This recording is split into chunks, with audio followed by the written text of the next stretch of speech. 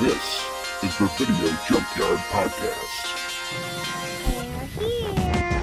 A place that appeals to your deepest and darkest fantasies. The dead whose haunted souls hunt the living.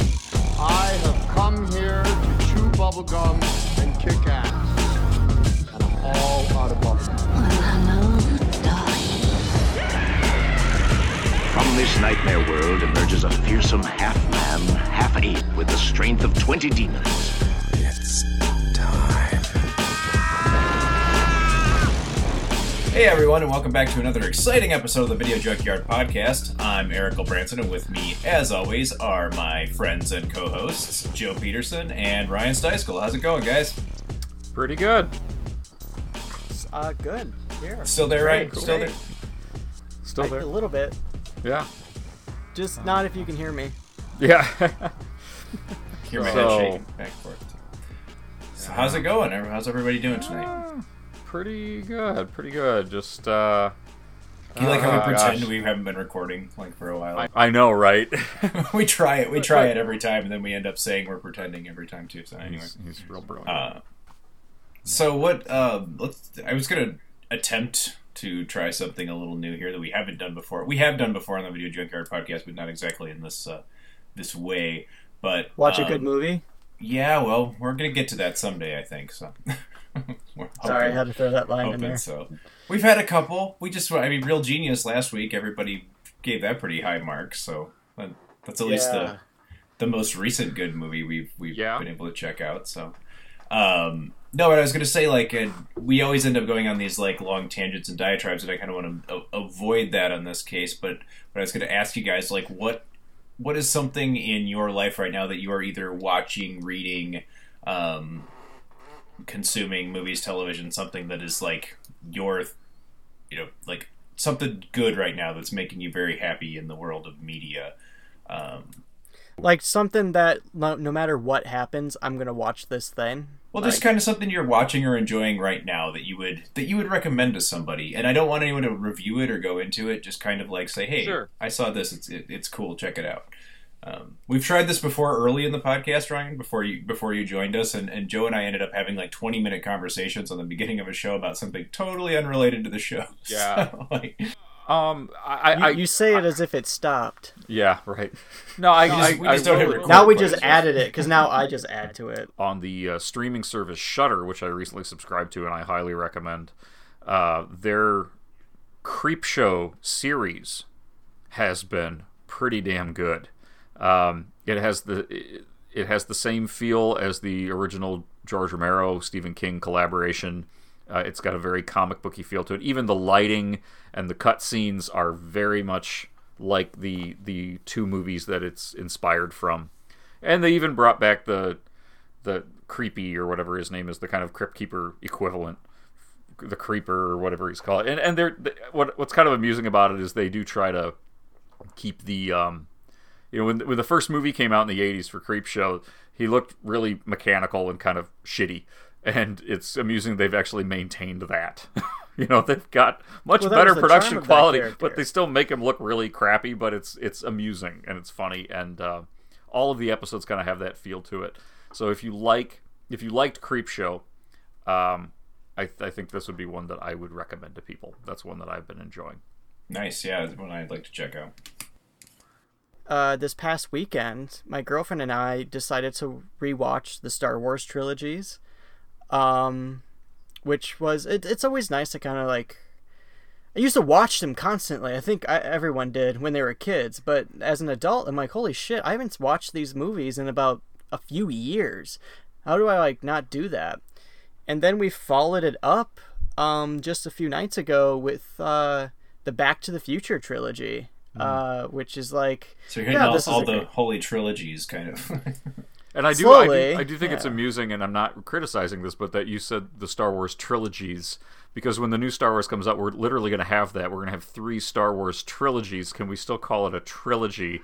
The whole Skywalker saga, right? It's coming to an end. Yes, because we have no idea what the word for a 9-volume movie is. I've heard it. I heard it a few times. It's really weird. Like it's like non-geology. It's a septilogy. Non-geology or something. Non-something. It's I don't know. Yeah. Star Wars non-geology doesn't sound like. What about you, Eric? What are you watching right now? Well, like usual, I'm watching something old and nerdy, but I've been checking out the.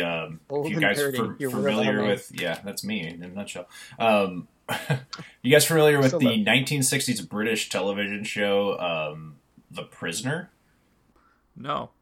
You guys are. Yeah, so it's a kind of a sci-fi / surrealist spy show. I don't know. So it's really cool if you ever get a chance to check it out. It's on Amazon Prime.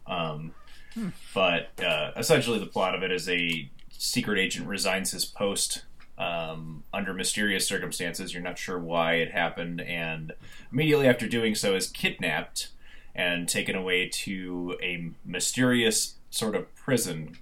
But it's more like an island village that he's not sure exactly who controls. And it's basically episode in and out of episode him trying to escape from the village. And it's unique because it takes it's got a lot of kind of, I don't know, quirky, mysterious stuff going on, and I don't know, it's a cool show. It's got a super cult following, and it's famous for, and this is the most frustrating thing about it, it's famous for ending on a cliffhanger that never gets followed up. So unfortunately, I know disappointment is coming, but I guess they finished it up in the 90s in comic book form, but. So it's kind of another cult British thing than Awesome. I'll have to look that one up too. But actually, I wanted to bounce back real quick to Ryan's Back to the Future discussion because it's a good segue into the movie for tonight, right? That was Back to the Future when it first came out. That's another like kind of a science fiction film. There's a lot of science elements to it, and came out in the 80s. There was this thing for a while there in the 80s where science was cool for teens. Yeah, imagine that. Yeah, back when things were smarter. If it has ice and fire, it's cool. Ice, fire, and lasers. Sorry. Yeah. So the movie we're going to look at tonight is actually one of as we've been doing lately, we've been going through a lot of our audience recommendations, and this one was actually selected by a listener. And this is the 1986 family adventure film, Space Camp. Atlantis, do you copy? This is Atlantis. Radio check satisfactory. Over. Space Camp. Rubber ticket, purple ticket. America's real training ground for future astronauts. I'm going to be the first female shuttle commander. Catherine, you're not a passenger. You're a pilot. Fly it. Do you want space camp? My father wants space camp, but I want my head examined. Please return your seats and tray tables to their full upright positions. Remember everything I read. It's a real drag sometimes. What'd you get on your SATs? 800s. And what is your name? Rudy Tyler, ma'am. Spit it out, Rudy. Rudy Tyler, ma'am! The green one right next to the red. At 0900 Thursday, we're going to test fire the engines, and some of you will be able to sit in this. Earth to Catherine. Stand by for main engine test. She's all yours. 4, 3, 2. Go for main engine test. We have main engine test. We have overheat on Booster B. What does that mean? We can't stop it. Booster B is near ignition. It's going to light. Get that thing operational. Go for launch. Now! We're not authorized. Light it or they're gonna die. What's happening? Do it now. Light it.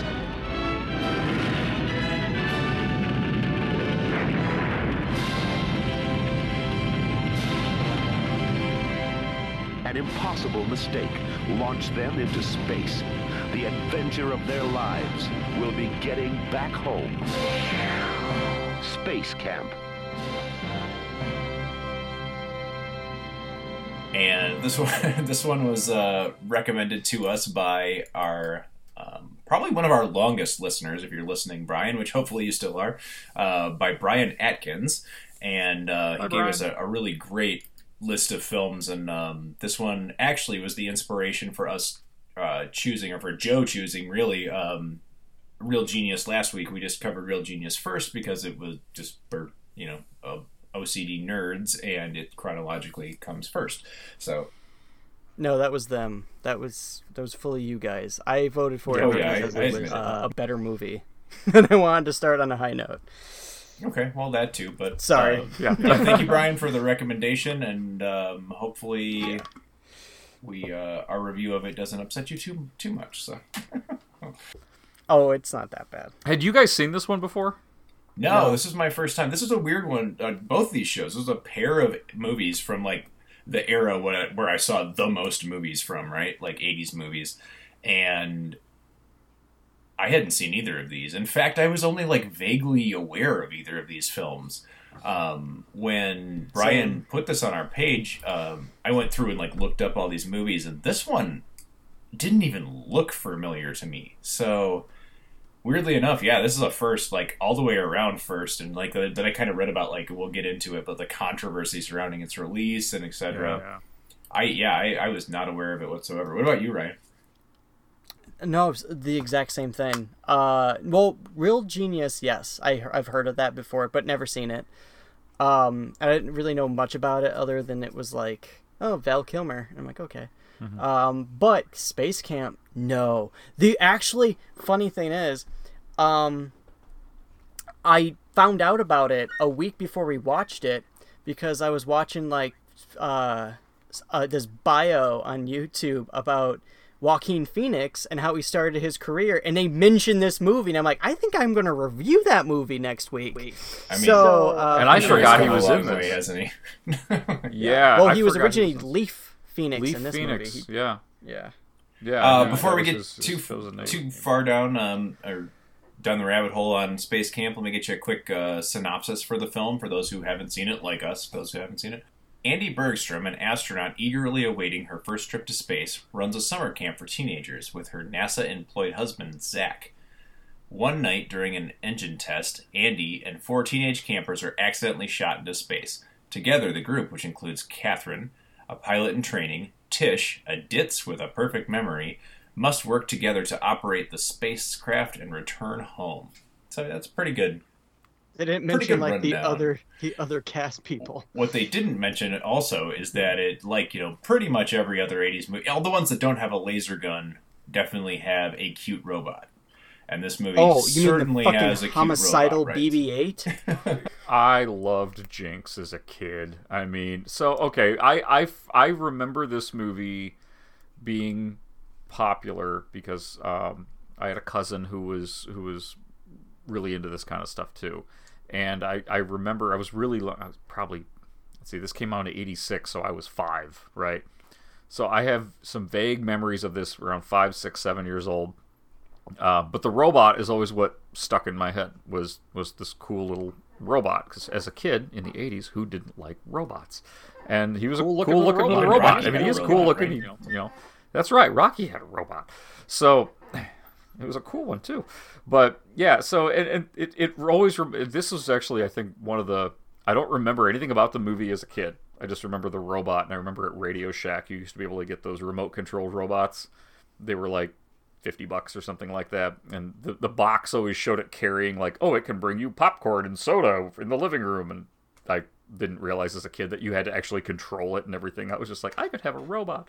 I remember saving up because it looked kind of like this thing, but so yeah, someday I'm gonna. It can bring you popcorn and soda as long as you make the popcorn, get the soda, and put it on top of the remote control robot. And then go in the other room and get the remote control, have it bring it into you, and it'll just totally be satisfied with that. I mean, there's a bit of truth to that, but there is. I mean, yeah, but no, I don't know. I mean, so yeah, this was my first time really sitting down and watching it, because it's something that has kind of come in and out of my memory periodically as I've gotten older, but I don't think I'd ever sat down. I also didn't realize the tremendous cast in this.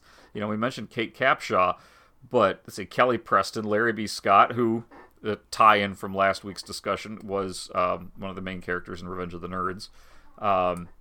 Leah Thompson, Tate Donovan, and a very young Joaquin Phoenix. And did you mention Tom Skerritt? Yeah, Tom Skerritt. Yeah. Which every time I see Tom Skerritt now, I think of the movie Ted. This guy's always talking about being friends with Tom Skerritt. You take Tom Skerritt's wife to the movies? No. So I was gonna say that this is one of so Kate was it Campshaw? Yeah, Kate Campshaw. So yes, who's from like such things as Temple of Doom. And also that's how I first knew about her. Doom. But I swear to God, and this is a confession of like my ignorance as a child, and just to the point of now being 30 and learning how wrong I was. I used to like confuse her for the mom in A Christmas Story. I can see that. I can see that. Yeah, actually. Yeah. I thought they were the two people, like the two of the same actresses, and just like hours before recording this, I found out like, oh my God, she's not. They're two different actresses. Two totally different people. But I can see that similarity. Yeah, actually, I see it too. This is for me the theme of these two reviews. These two reviews have a theme for me. Is I'm swear to God, I'm seeing exact replicas of other actors or actresses. The mom, real genius, who's not in Real Genius but looks like her. But I will say that I probably spent a majority of this movie making fun of Tate Donovan. Because I think he looks like an ugly Ryan Reynolds. Oh, what's with you and Ryan Reynolds, I couldn't. Man. Yeah, there's been a lot of Ryan Reynolds lately, Ryan. But I can't help it. But seriously, if you really look at this, particularly in this movie, if you look at him, I couldn't help but see the top half of Beavis's head with the bottom half of Butthead's. He's got the hair of Beavis and the mouth of Butthead.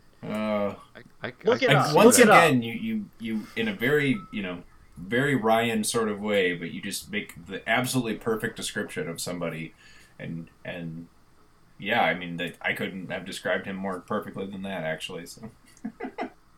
Because for the longest time, like I was describing to Sharon, like my girlfriend, we watched this together.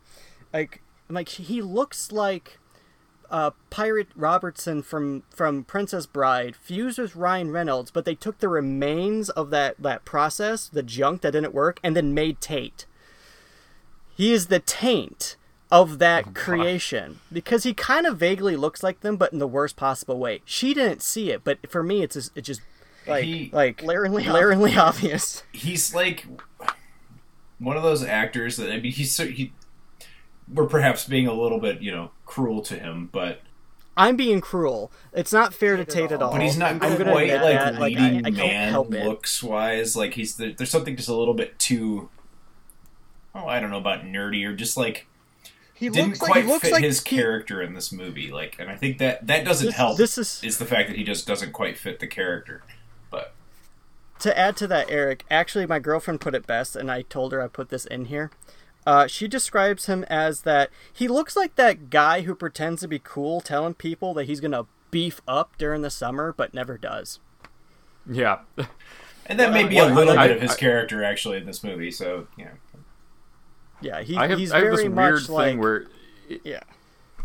I was gonna say there's this. So in the early 2000s, there were these series of, I don't think they were all like related or anything, but these series of low budget horror films, all based on real serial killers. There was one about Ed Gein and one about Gacy, and there was one about Ted Bundy.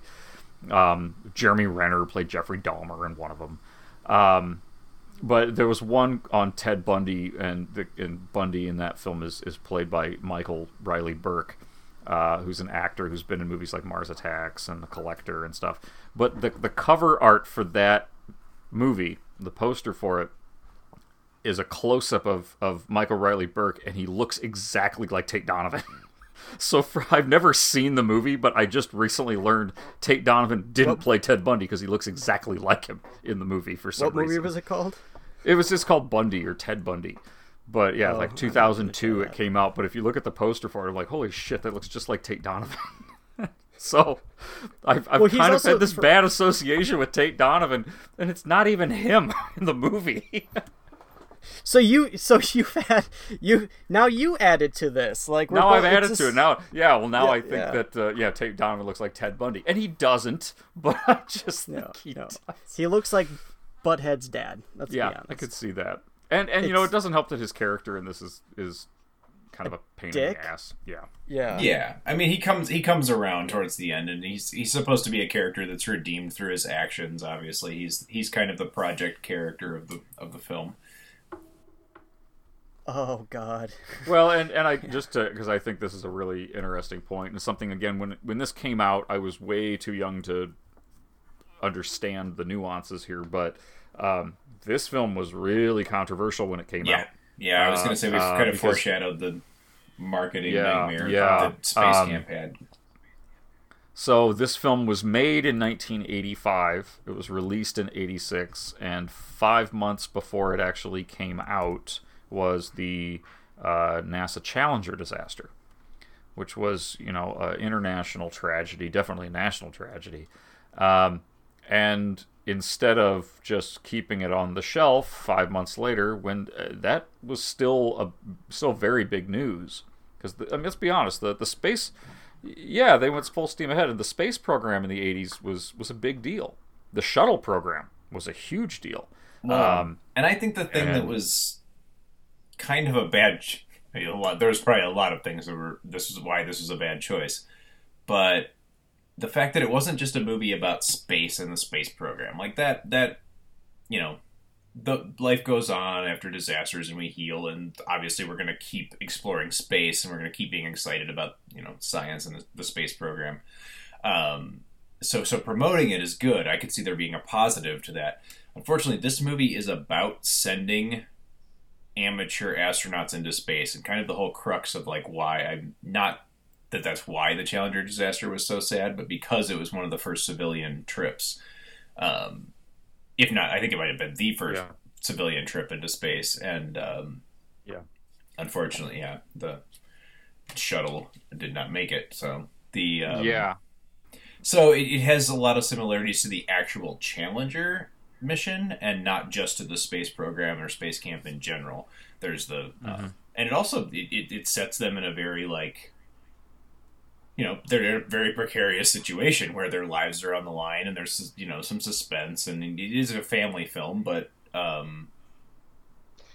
it all kind of seems kind of you're thinking just a few months after Challenger, it's got to be a bit off-putting for people at that point.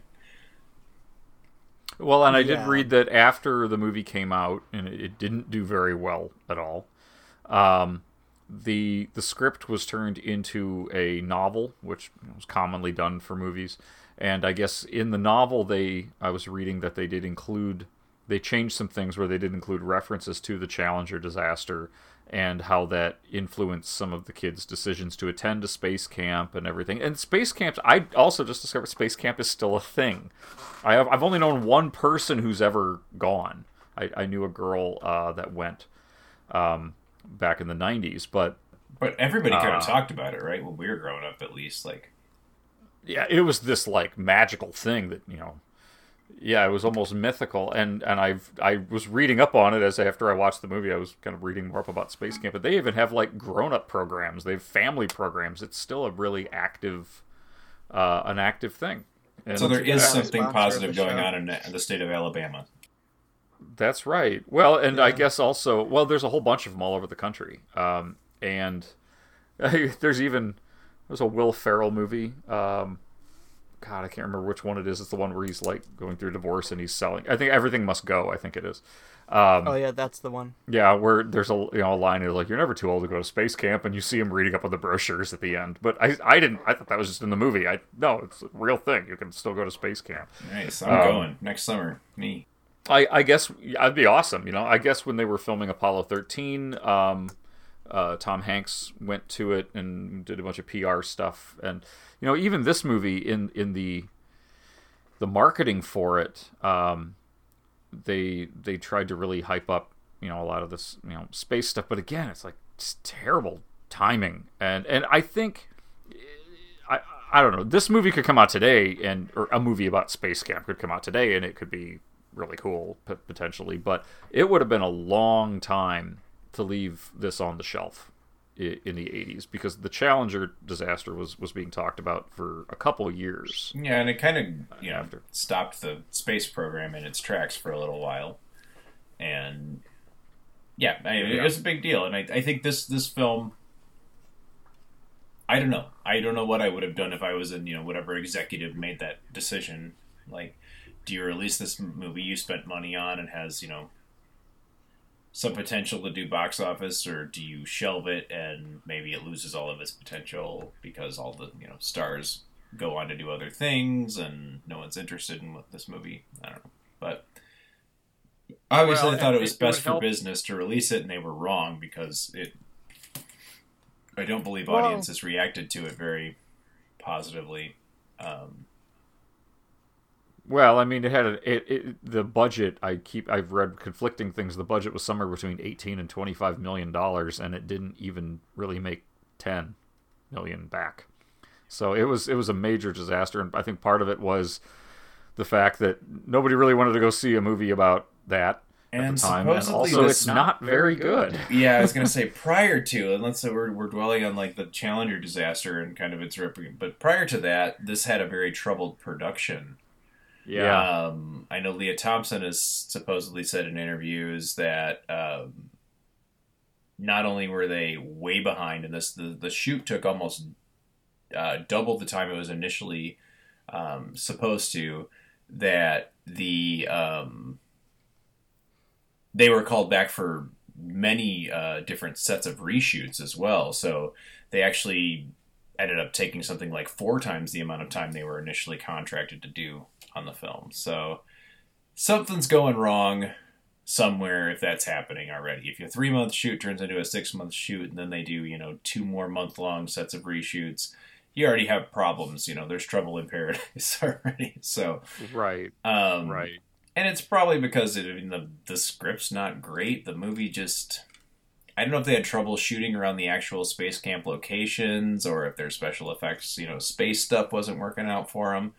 But it's... I don't know. I had trouble getting into this one, honestly. I think the first half of the movie is really, really dull and not likable, and the robot sucks, and the Thank you. This is, and you know what? I'm an '80s kid. I love me a cute robot, and I haven't seen them in years, but I think I enjoyed the Short Circuit movies as a kid, and this one. So he looks cool. I thought he looked cool at least.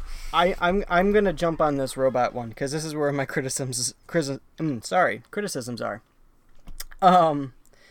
This robot is fucking homicidal and crazy as fuck. Like, this is this movie would have been better because if they just changed the music into something a little bit more of a thriller, and they just ended it with the ship being shot off, and then that's it. Because this whole fucking problem is started because of this little like crazy fucker who they say like, yeah, this is kind of like an expensive malfunctioning robot, and so naturally, Joaquin Leaf Phoenix, it's 10-year-old character is like, I'm gonna be friends with him. So they're trying to do that fucking Disney angle. Yeah, the whole fucking movie has that set up. Well, it is. But it's ABC Films, so right, Disney.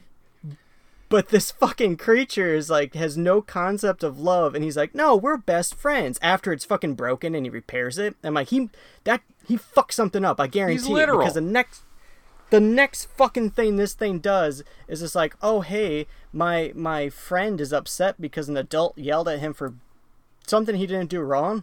So, which, by the way, making Tate's character a lovable character if you're yelling at a kid just because you fucked up. Anyways, sorry, that can be cut out. No, that I was just gonna say. So this robot overhears him saying like, things would be better if I just go to space or some shit like that. So the whole robot's plan is to talk to a supercomputer and plan to like, oh, I'm gonna launch him into space. How can I do that? Oh, a malfunction that might kill Max. Let's do it. And that's how it fucking does it. It triggers a malfunction where people are like, if we don't stop this malfunction, we can only stop this malfunction by firing them into space. If not, they blow up. AKA Challenger situation, so leading back to that. But I was alluding to earlier with the challenge. Yeah, I swear. Yeah. Sorry, it's just like it's a rant. I got one more thing. I swear, this robot. My girlfriend and I both swear to God, it says Die Max, it's saying bye Max when he's being launched. It's going bye Max, but we like, did it just say die Max? And then that's how you end the movie. Like that's the end of this movie, and then it's a completely different movie. Then it becomes an ABC like after school special or something like that. You know, it's completely which is robot. Another 80s it's like thing. Space Camp Chomp and Mall. Yeah, it'd be like shopping mall. I couldn't figure out what they were trying to do with the first part of this movie. Like, once I figured out, like, oh, it's going to turn into, they're going to get shot into space. Like, it'd be pretty predictable, but once I kind of, like, got down to what the climax of the movie was going to be all about. But I couldn't, like, figure out what they were doing. Like, it's not quite a comedy, but it's got some attempts at being funny. It's not really an adventure movie, at least not for the first half of it, almost. It's supposed to be like a showcase for Space Camp, but they forgot to show any of fucking Space Camp in it. Like, well, the only thing it they shows show is almost like, oh, hey, nothing. Like, take your kids to Space Camp. We might shoot them in a rocket. If anything, it was not helping. It was telling them don't go to Space Camp. Yeah, I was just kind of thinking, like, why does this movie exist? It's not showing off how cool Space Camp is. It's not funny. The characters aren't really likable. It's like, You're right. What is this thing? Like, and that was kind of like, I think why, NASA got on board with this movie in the first place, and why they, it's because it was supposed to kind of show how cool, the Space Camp thing. And then, obviously it turns into kind of a family adventure movie. They get stuck in space, and which all prior to Challenger all seems, fine from in a concept for a movie. But man, it just, like, I couldn't figure it out. And finally I'm like, okay, they're getting shot into space. They're gonna all come together, and they're gonna figure out how to get that thing home. And I'm fine with that. It's a family film, family adventure movie. It just took so long to get to that. Like, I wish they would have just gotten him into space. I could have watched the space stuff for longer, honestly. I could have lost the whole first half of the film. Yeah, the second half, when they're actually in the shuttle, and you're seeing the characters try to, like, problem solve all of these little things. Or float in space. That was actually a little more entertaining. There's some instances. We're trying to get the suit to fit the kid. It turned into a watchable adventure movie. In the second half. And I don't know. Maybe it's old age creeping in, but the character of Max is obsessed with Star Wars throughout the movie. Oh my god! I'm glad we opened this program with a Star Wars conversation, because he's definitely watched. All know now that we're all three definitely identify as Star Wars fans, right? So, but my gosh, I never thought I'd get annoyed with Star Wars references. Jesus Christ! Yeah, but I will say, when Max is freaking out when he's doing his spacewalk, and he's freaking out and he wants to come back in, and Tate Donovan kind of does the little Luke, you feel the Force thing. I was watching this movie in my office, and I even had to go, that's cute. It just kind of hit me. I was like, that's cute. It worked, but yeah. It's cheesy, but it was like, that's sweet, Okay. It came across as, heartfelt, but it worked, right? It made him, he had to go do the thing. It did. It did sell, for a brief moment, it did sell the idea of, going to space camp would be fun, but getting launched into space to a kid where you gotta do a spacewalk, that would be fucking terrifying. Oh my god, yeah. I mean, I do think it did a fairly good job of, like, making space seem scary. Like, they're running out of air, and, like, the situation is dire, It's not... Space will fucking kill you, right? Like, that's... Well, yeah. I mean, it's the absence of everything. It's terrifying, but it's the opposite of Star Wars, it's like... Yeah, exactly. Well, and I think I've mentioned this before, but my PhD advisor used to rip on Star Wars and Star Trek all the time. He hated both of them because he's like, space is boring. 2001: A Space Odyssey is a perfect space film because it's boring. Nothing happens. Boring. It's just like, wow, no suspension of disbelief for sci-fi or space fantasy. Nah, make it boring. That's the way it's supposed to be. Okay.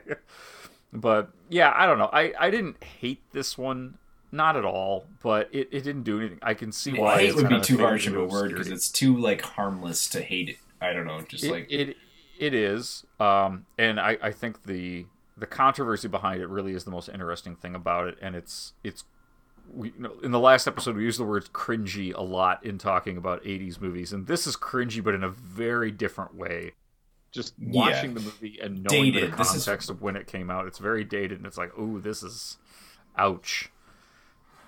It's like watching one of those ABC family films. Like this is a very safe film for families to watch. Like everyone can get something out of it, and we're like, oh, okay. But that's the thing. It's very much one of those like basic formulas, and it's like you guys said it was like, yeah, when they're in space, it's a little bit more, enjoyable, like more actiony. And I'm like, oh god, that literally they have 12 hours to get back into re-entry. 11 of those hours we don't even see. Like, what we see is their final, like, fucking 12 minutes all of a sudden. I'm like, wait a minute, this jumped? I thought they had 12 hours. And then it's like, the final 0 counts down. It's like the movie, recently rewatched the movie 30 Days of Night, does the same freaking thing. And that always bugged me about that movie, too. But so, I was just going to say, but, like, their oxygen's being depleted. That's how they have this countdown. And when it hits 0, that's it. Their oxygen's gone. And then there's additional fucking 20 minutes before she fucking actually hooks up.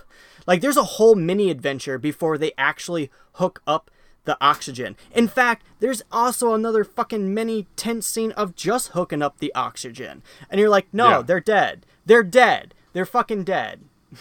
Like, how could they be without oxygen for that? It's a small cabin. It's a small cabin, and it's 4 people. They're dead. Like, they're not just irritable, they're dead. And so, once again... But it really... we reviewed Mr. Boogedy, of course, and, that was another, like, a made-for-TV kind of movie. Even though this had a wide release in theaters, it was ABC Motion Pictures, and it does feel like an after-school special. And some of the spacecraft model work feels a little bit like a television production at times too. There's times it totally works, but yeah. I think I was just going to scold Ryan a little bit for the lack of suspension of disbelief, because we're making fun of that with the oxygen thing. But then I'm reading one of my comments that I wrote down, and I wrote about how ridiculous the plot of shoving the little kid into the spacesuit that's an adult-sized spacesuit so he can fit into this smaller area, but when he gets up next to her, he's actually exactly the same fucking size as she is. And like, so I'm having issues with my suspension of disbelief too, so I'm retracting any comment I would have made about the oxygen situation. But he's exactly the same size. There's no way he could have he put on an adult's freaking spacesuit, so he's not getting in there any easier than she is. The whole thing doesn't work. Yeah, it's not like, he's small, right. He's got little fingers, he can get into the little... No, it's which would be true if he wasn't in an adult-sized fucking spacesuit, but it's like, anyway. Which, first off, how the fuck did they get those tanks in there if no spacesuit could fit? I don't know. What's with this construction? They were extra tanks, maybe they were built in that way anyway. So should we grade this one? Yeah, sure. Might as well. Let's, what do you think, Ryan? We'll start with you. That's fair. It's not bad enough to give it a low grade, but it's not good enough to give it a high. It's definitely a hard middle C. Like, it's just like, it's boring. It's not enjoyable, really. So, C. I have nothing else to say about it. Yeah, I'm kind of right there with you. Same boat. Yeah. Yeah, I mean, it I don't know. I like the robot, personally, but I think more from a design perspective, I just think it looks cool. He's obnoxious. Like BB-8. Yeah, he's like BB-8 with little legs that don't make any sense. No. Because it's got these spindly legs with tiny little, like, caster wheels on it. I'm like, how is that even being powered? It's, but I overall... I don't know, maybe I just have a soft spot in my heart for quirky little robots, but in 80s movies. But yeah, I'd give it a mid-C as well. It's not bad. It's a safe movie, more or less, to show kids. I did read in another interview with Leah Thompson that she said that she's received a lot of letters over the years from people saying that this movie inspired them to become scientists or engineers or inventors, and I think that's cool. I could see that when this came out, if you were a young kid and you weren't putting that Challenger connection together with this, because space was so popular back then. I could see this being maybe not solely, but a contributing factor to an interest in a career in that. We probably should have commented on both Kate Capshaw and Leah Thompson's characters being pretty good. Female characters for 1986. I think they were both taken very seriously, and also they were astronauts running pilots in the space program. So that's and I do think it's also kind of amusing that we're reviewing this now in 2019, and there's the whole thing in the plot about, as we talked about with Joaquin Phoenix as a kid, fitting into a spacesuit and it doesn't fit, and that's a problem, right? That's a problem they have to solve in the movie, and that's something that's actually been in the news lately about spacesuits being designed for men and not for women, and there's some challenges that women have to overcome, or that need to be overcome for female astronauts. Because we're just in the wake right now of the first all-female spacewalk, which that's right. Watched live in our household. Yep, it was pretty cool. So I mean, it's kind of like, wow, here's a movie from 1986 that was controversial at the time about the space program, and one of the plot devices in it is still a fucking problem. And I think Space Camp, if this movie would have come out and there wasn't a disaster kind of surrounding it, I think this could have probably been a bit bigger. The movie would have still been the same, but I think it probably would have had a bigger draw at the time when it came out. Been a really good movie that got killed by by its relationship to the disaster. Maybe so, but it's just not quite. I think it still would have been marginally successful, maybe, but yeah. So, yeah, it's kind of a shame, because I think this could have been a better movie. It sounds like there were production problems, and it was definitely a marketing nightmare. And that's just a shitty situation. You spend all this money on a film, they put all this time into making a film, they had all these problems, and then they released it, and I can't blame them for releasing it, but you get what you ask for in that case. They had to know that was going to be bad. I hope nobody at ABC was like, maybe this will be redemptive. No, it's not. This is bad timing. I gotta agree with you guys for pretty much grade-wise. It's predictable, kind of family film, and that's fine. This one, I feel like this one tries really hard to be like John Hughes' movie in space at times, but fails on being like funny or clever in the way that would have been. I don't know. Definitely my least favorite 80s robot. It just, I think, Joe, you hit the nail on the head. This didn't age well. I mean, I think maybe in 86 it would have been a little bit, I don't know, maybe not either, because of the relationship to the Challenger disaster, but I think I'd go with a C- on this one. Unfortunately, sorry, Brian, we kind of ripped your movie apart that obviously you have some fond memories of, but I was coming to this one dry too. I'm coming in as a 36-year-old man and not watching this in 1980s, so it's... And it's not like they made up a fake space program for the movie. No, it's NASA across the board. This is a big commercial for NASA, and they should have utilized that a little more. I really feel like it was kind of underplayed, honestly, but maybe that was intentional. Maybe they tried to. I don't know. But yeah, if anybody has any thoughts on Space Camp, as usual, we'd love to hear your viewpoints on it. What do you think? Should this movie have been shelved, or was it just attempting to make the best out of a really, really bad situation? We'd love to hear your thoughts on it. You can send us those thoughts or any other questions, comments, criticisms, or witticisms to our various media outlets to communicate with us. So you can use Twitter at VideoJunkPod. You can find us on Facebook at our Video Junkyard Podcast Facebook page or group, or send us an email direct to videojunkyardpodcast@gmail.com. We would love to hear your thoughts on this, or dare I say anything. Coming up on the podcast, we next week we're going to be taking a look at some lesser-known films by filmmakers that we admire, and we're going to look at a lesser-known film by Brian De Palma, lesser-known film by George A. Romero, and a couple of lesser-known films by the late great Wes Craven. And also in there somewhere we will have a special guest, good friend of mine and a podcasting legend in his own right, Mr. Nate Velker, will be joining us for Flight of the Dragons. And we've got some really exciting stuff coming up towards the end of the year. That'll round us out pretty much for the 2019. Yeah. My gosh, we got 70 some of these things in the bag already. Can you believe it? I know. Kind of crazy. Shit. To watch too, so it's going to keep coming. But I want to thank everybody for listening in, and we'll hopefully hear from you soon, and you'll hear us next time here at the Video Junkyard Podcast. I'm Joe Peterson. Branson. And I'm Ryan Seiskell. Thanks for listening.